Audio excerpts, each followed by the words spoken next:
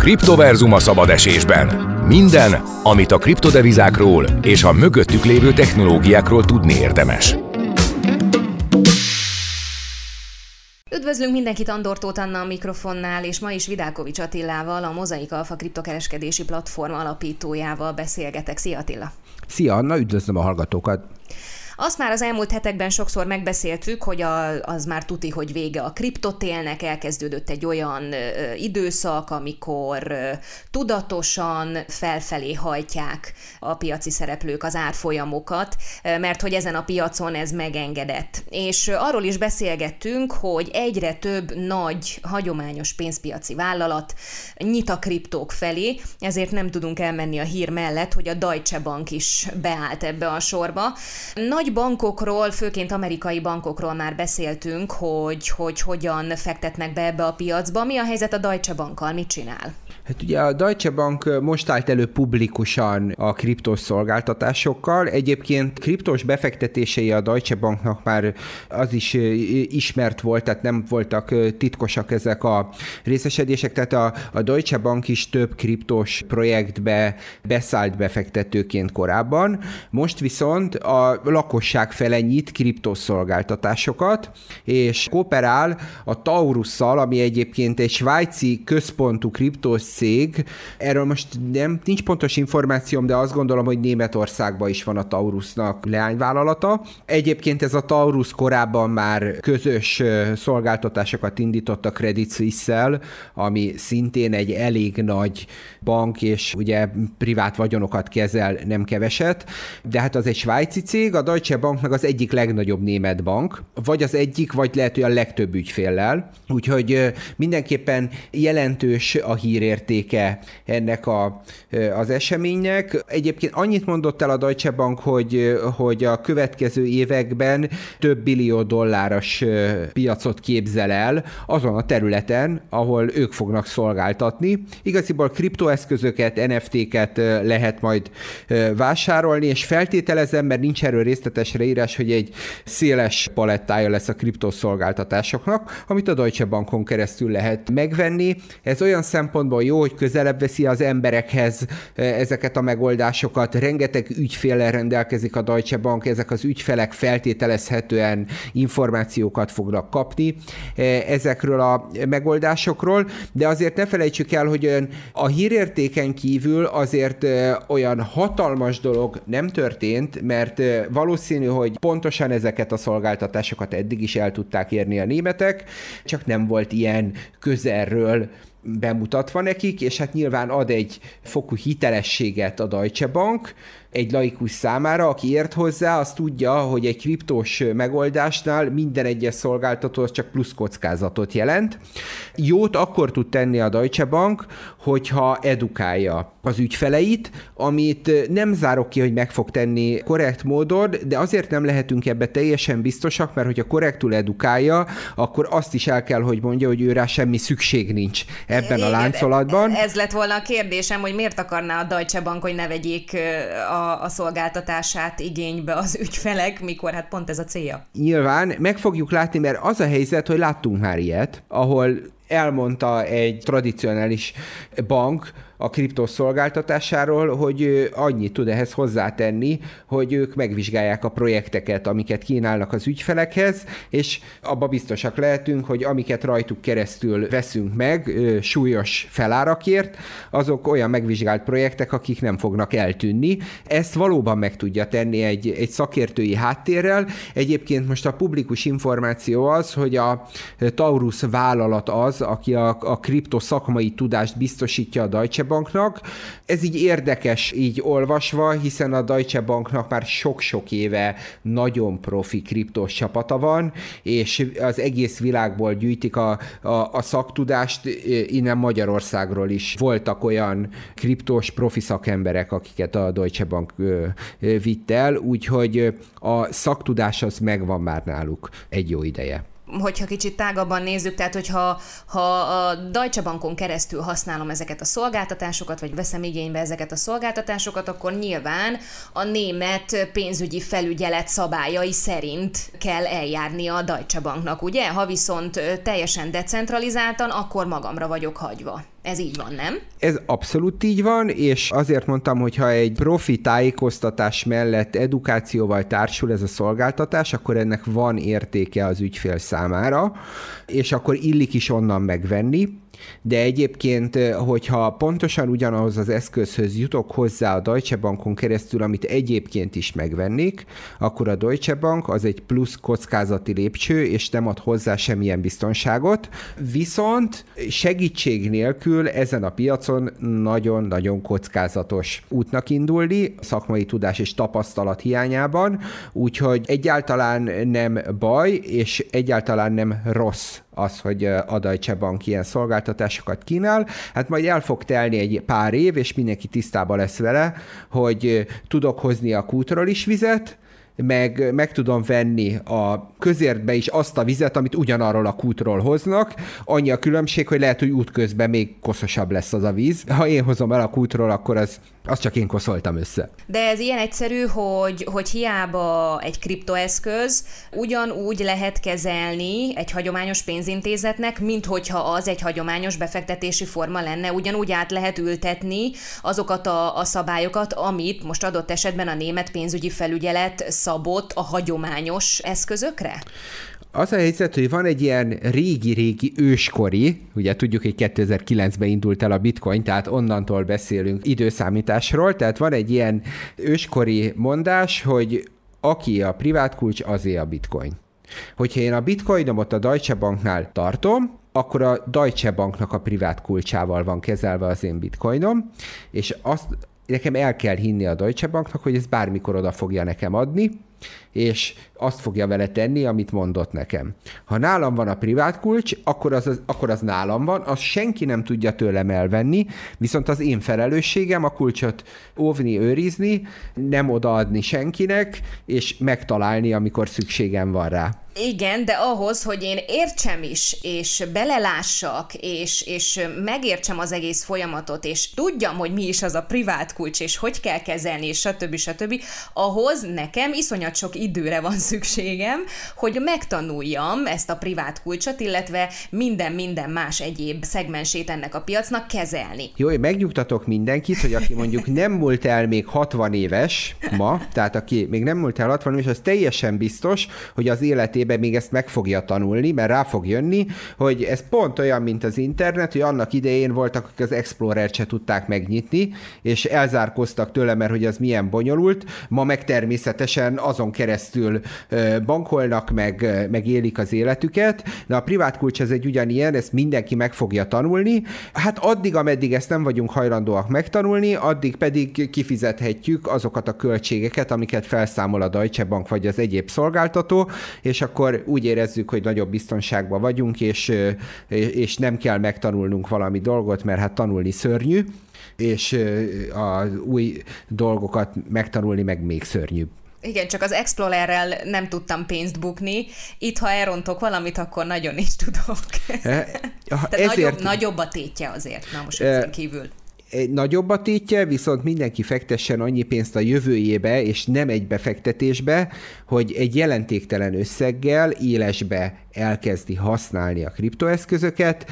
Ez most nem befektetési tanács, viszont egy nagyon erős kijelentés. Mindenki vegyen számára jelentéktelen összegért 500 forintért, 1000 forintért, 5000 forintért bitcoint, küldözgesse ide-oda, és használja a rendszert. Ez a befektetés a jövőbe, és ezt ne azzal a céllal tegye, hogy majd az 1000 forintnyi bitcoinja az milyen sokat fog érni, mert valószínű, hogy az 1000 forintnyi bitcoin valamilyen buktatónál el fog tűnni, és már nem lesz az övé. Viszont akkor már tudni fogja. Sokkal, de sokkal olcsóbb, mint 500 000 vagy 1 millió forintért beiratkozni egy olyan iskolába, ahol mindent meg fognak mondani, amit mondjuk egy hetes googlözés és youtubozás után is meg lehetne tanulni, de hát azért az mégis biztonságosabb, hogyha ezt valamilyen iskolába tanulja az ember. Egyébként pedig, ha elkezdi használni bárki, akkor relatíve gyorsan meg fog tanulni minden olyan dolgot, amin el lehet veszni, és amilyen buktatók vannak. Egy a lényeg, hogy ezek ne nagy összeggel történjenek meg. Kriptoverzum. Arról már sokat beszéltünk itt a Kriptoverzumban, hogy mi felnőttek hogyan tanuljuk meg, illetve hogyan fogják tömegek szépen lassan megtanulni ezt az új világot, beletanulni ebbe az új világba, a kriptovilágba.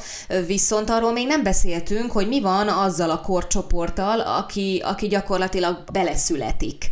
Most a tizenévesekről beszélünk, akiknek minden új, tehát ez a technológia is ugyanolyan új, mint amiben gyakorlatilag benne élünk. Mennyire kezelhetik ők másként ezt az egész tanulási folyamatot? Mennyire válhatnak sokkal inkább részévé a kriptovilágnak? Mit gondolsz? Hát eleve a digitális világ számukra természetes, hiszen az ő életüknek elképzelhetetlen és nélkülözhetetlen része az, hogy rengeteg mindent digitálisan kell megoldani, úgyhogy számukra ez a természetes, mint ahogy azért a legtöbbünknek természetes, hogy víz folyik a csapból, és nem a kútról, meg a patakból hozzuk, az olyan normális, azon nem csodálkozunk, és az életnek a normális módja, hogyha vízhez akarunk jutni, akkor oda megyünk a csaphoz, és megnyitjuk. Tehát alapjában véve a digitalizációba nekik semmi extra nincsen, az jár az élethez. Hogyha ezen tovább megyünk, hogy a digitalizációnak a különböző részeit vesszük, akkor ők sokkal könnyebben tanulják meg a logikáját bármilyen digitális megoldásnak, és sokkal nyitottabbak rá. Az agyuk az úgy edződik, hogy bármilyen matematikai logika, amit egy digitális felületen keresztül tapasztalnak, azt könnyebben befogadják. Ezáltal teljesen természetes, hogy van egy technológia, ami az ő életükben mindig is volt, legfeljebb eddig még nem használták, de nagyon könnyen el tudják sajátítani, és nincsenek bennük olyan gátak, amik összeütköznek a korábbi tapasztalatokkal, ami azért a mai felnőttekben nagyon gyorsan megjelenik abban a pillanatban, ahogy egy pénzügyi megoldás az homlok egyenest máshogy működik, mint ahogy megszokták a 50-es, 60-as, 70-es, 80-as évektől, hát ki mikor kezdett el pénzekkel foglalkozni. Tehát mindenképpen ők sokkal könnyebben tudnak alkalmazkodni ezekhez a fajta megoldásokhoz. De nekik még meg kell tanulni idézőjelben hagyományosabb eszközöket is, ami ma természetes, és meg kell tanulni azt, ami ma van kialakulóban, nem? Nem könnyű beleélnie magát az embernek 40x évesen egy 10-15 éves ember fejébe, de én el tudom képzelni, hogy számára idegen az a pénzrendszer, ahogy működik, hiszen miért ilyen elavult, hogy különböző adminisztrációk, papírmunka van egy komolyabb pénzügyi tranzakció mögött, amikor ez olyan egyszerűen tárolódhat, mint ahogy a blokklánc technológia ezt megoldja. Szerintem sokkal könnyebben befogadható, és sokkal közelebb érezhetik magukat ehhez, hiszen hogyan találkoznak ezek a fiatalok? A számítógépen játszanak. Játékban a leggyakrabban van pénz, az digitális pénz. Azt át tudják küldeni, tudnak digitális eszközöket vásárolni, tehát az a pénz, amit ő a játékban megküzdött, megharcolt érte, abból ő tud venni egy új kardot, egy pajzsot, vagy nem tudom, egy új gumit az autójára, hogy digitális eszközöket tud vásárolni, hogyha innen kilépünk, és találkozik egy bitcoinnal, vagy egy ethereummal, amiből NFT-t tud vásárolni, ez egy teljesen természetes dolog, és számára nem furcsa, hogy digitálisan tárol értékeket. Sőt, ez a normális. Na de valamilyen képzésre azért biztos szükség lesz. Szükség van képzésre, hiszen ha pénzről van szó, akkor felelősséggel kell tudni ezzel bánni. Nyilvánvaló rengeteg olyan csapda van, ami a játékban kevésbé van jelen, hiszen egy profi hacker inkább fog megtámadni egy kriptopénztárcát, mint mondjuk egy versenyautójátékot, hogy olyan pénzt szerezzen, amiből legfeljebb egy digitális autóra tud gumit vásárolni. Tehát azokat a buktatókat, azokat a körülményeket, azokat érdemes oktatni. Egyébként ez a terület ez nagyon közel áll a szívemhez. Ugye az nem titok, hogy ahol csak lehet, ott részt veszek én is, meg a csapatom is a képzésekbe, oktatásokba. Egyébként mi is szoktunk tartani gimnazistáknak erről oktatásokat, Látjuk, hogy más a hozzáállás, ez nekik teljesen normális. Az érdeklődés nagyon vegyes, hiszen akik otthon úgy szocializálódtak, hogy nem foglalkoztak pénzekkel, azokat kevésbé érdekli, aki viszont már fiatal korában foglalkozott bármilyen nemű pénzzel, vagy bármilyen nemű kereskedéssel. Egyébként ez is nagyon érdekes, mert abszolút normális a mai fiatalok között, és ez saját tapasztalat, amikor mentünk gimnáziumokba oktatni, hogy 15-16 éves diákok tőzsdéznek. Most abban nem menjünk bele, hogy ki nyitja meg nekik a számlát, meg kinek a nevébe, de ez nem egy kivételes eset. Amilyen gimikben voltunk, ott minden osztályban volt 2-3 kölyök, aki részvényekkel kereskedik. Nem véletlenül beszélünk erről a témáról, vannak már kezdeményezések, nem idehaza, de vannak már kezdeményezések, oktatási programok. Ez a jövő? Ez lesz az irány? Mindenképpen fel kell készíteni a fiatalokat, és az nagyon jó, hogyha beépül az oktatásba, akár fakultatív módon is, de a lehetőség ott van, hogy megismerkedhessenek ezekkel a megoldásokkal. Tényleg azt gondolom, hogy 14 éves kortól már van értelme, és hát nem csak azt kell elmagyarázni, hogy ez pénz, és hogy erre vigyázni kell, és nem lehet felelőtlenül össze-vissza küldözgetni, hanem meg kell tanulni a kulcskezelést, meg kell tanulni azt, hogy mit jelent, hogyha van egy digitális pénztárcánk, hiszen ez azt hiszem, hogy legtöbbek fejébe azt jelenti, hogy a digitális pénztárcában digitális pénzt tárolunk, holott itt sokkal többről van szó. A digitális pénztárcában digitális értékeket tárolunk, tehát hogyha digitalizálva lenne az ingatlanunk, akkor ott tartanánk az ingatlanunkat, és az igazolná a tulajdonjogát. Egyébként a világon vannak helyek, ahol ez már így működik. Úgyhogy erre fel kell készíteni őket, de azt gondolom, hogy nagyon könnyű dolga van azoknak, akik ezt az oktatást ennek a korcsoportnak állítják össze, hiszen ők sokkal gyorsabban állítják rá a gondolataikat erre a logikára, amit ugye tapasztalunk a korábbi korosztályoknál, hogy komoly falak vannak, hiszen az eddig megszokott működési módszerekkel homlokegyenest ellenkező logikát, azt sokaknak nagyon nehéz befogadni, és nagyon nehezen állítják rá a gondolataikat. Na de az nagyon nem mindegy, hogy ki a tanár. Most konkrétan egy olyan hírt láttunk, hogy a Bitget indít ilyen oktatási programot. Azért beszéljünk már ezekről az első nagyobb szereplőkről, akik ilyen programokat indítanak.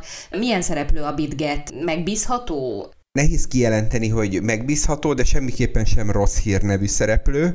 Hogyha azt akarjuk megnézni, hogy mekkorának számít a piacon, hát mondjuk a CoinMarketCap, ami éppen 224 kereskedési platformot listáz, azok között ebben a pillanatban a 13. a Bitget, tehát viszonylag előkelő helyen van.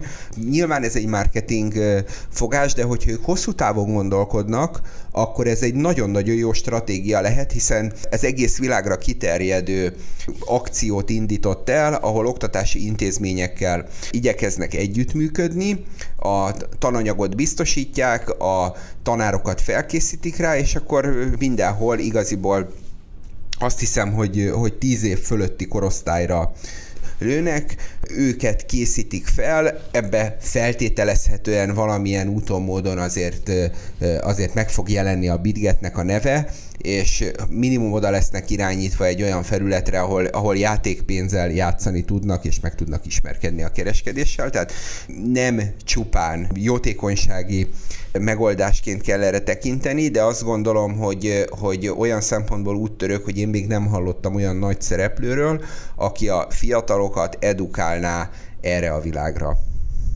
A blokklánc technológia oktatásáról beszélgetünk az elmúlt percekben Vidákovics Attilával, a Mosaic Alpha kriptokereskedési platform alapítójával. Attila, köszönöm, hogy itt voltál. Köszönöm szépen, sziasztok! Andor-Tóth Anna volt a mikrofonnál, hallgassák vissza az adást. Spotify-on és YouTube-on is megtehetik már ezt. Jövünk jövő hétfőn legközelebb. Kriptoverzum a szabad esésben. Minden, amit a kriptodevizákról és a mögöttük lévő technológiákról tudni érdemes.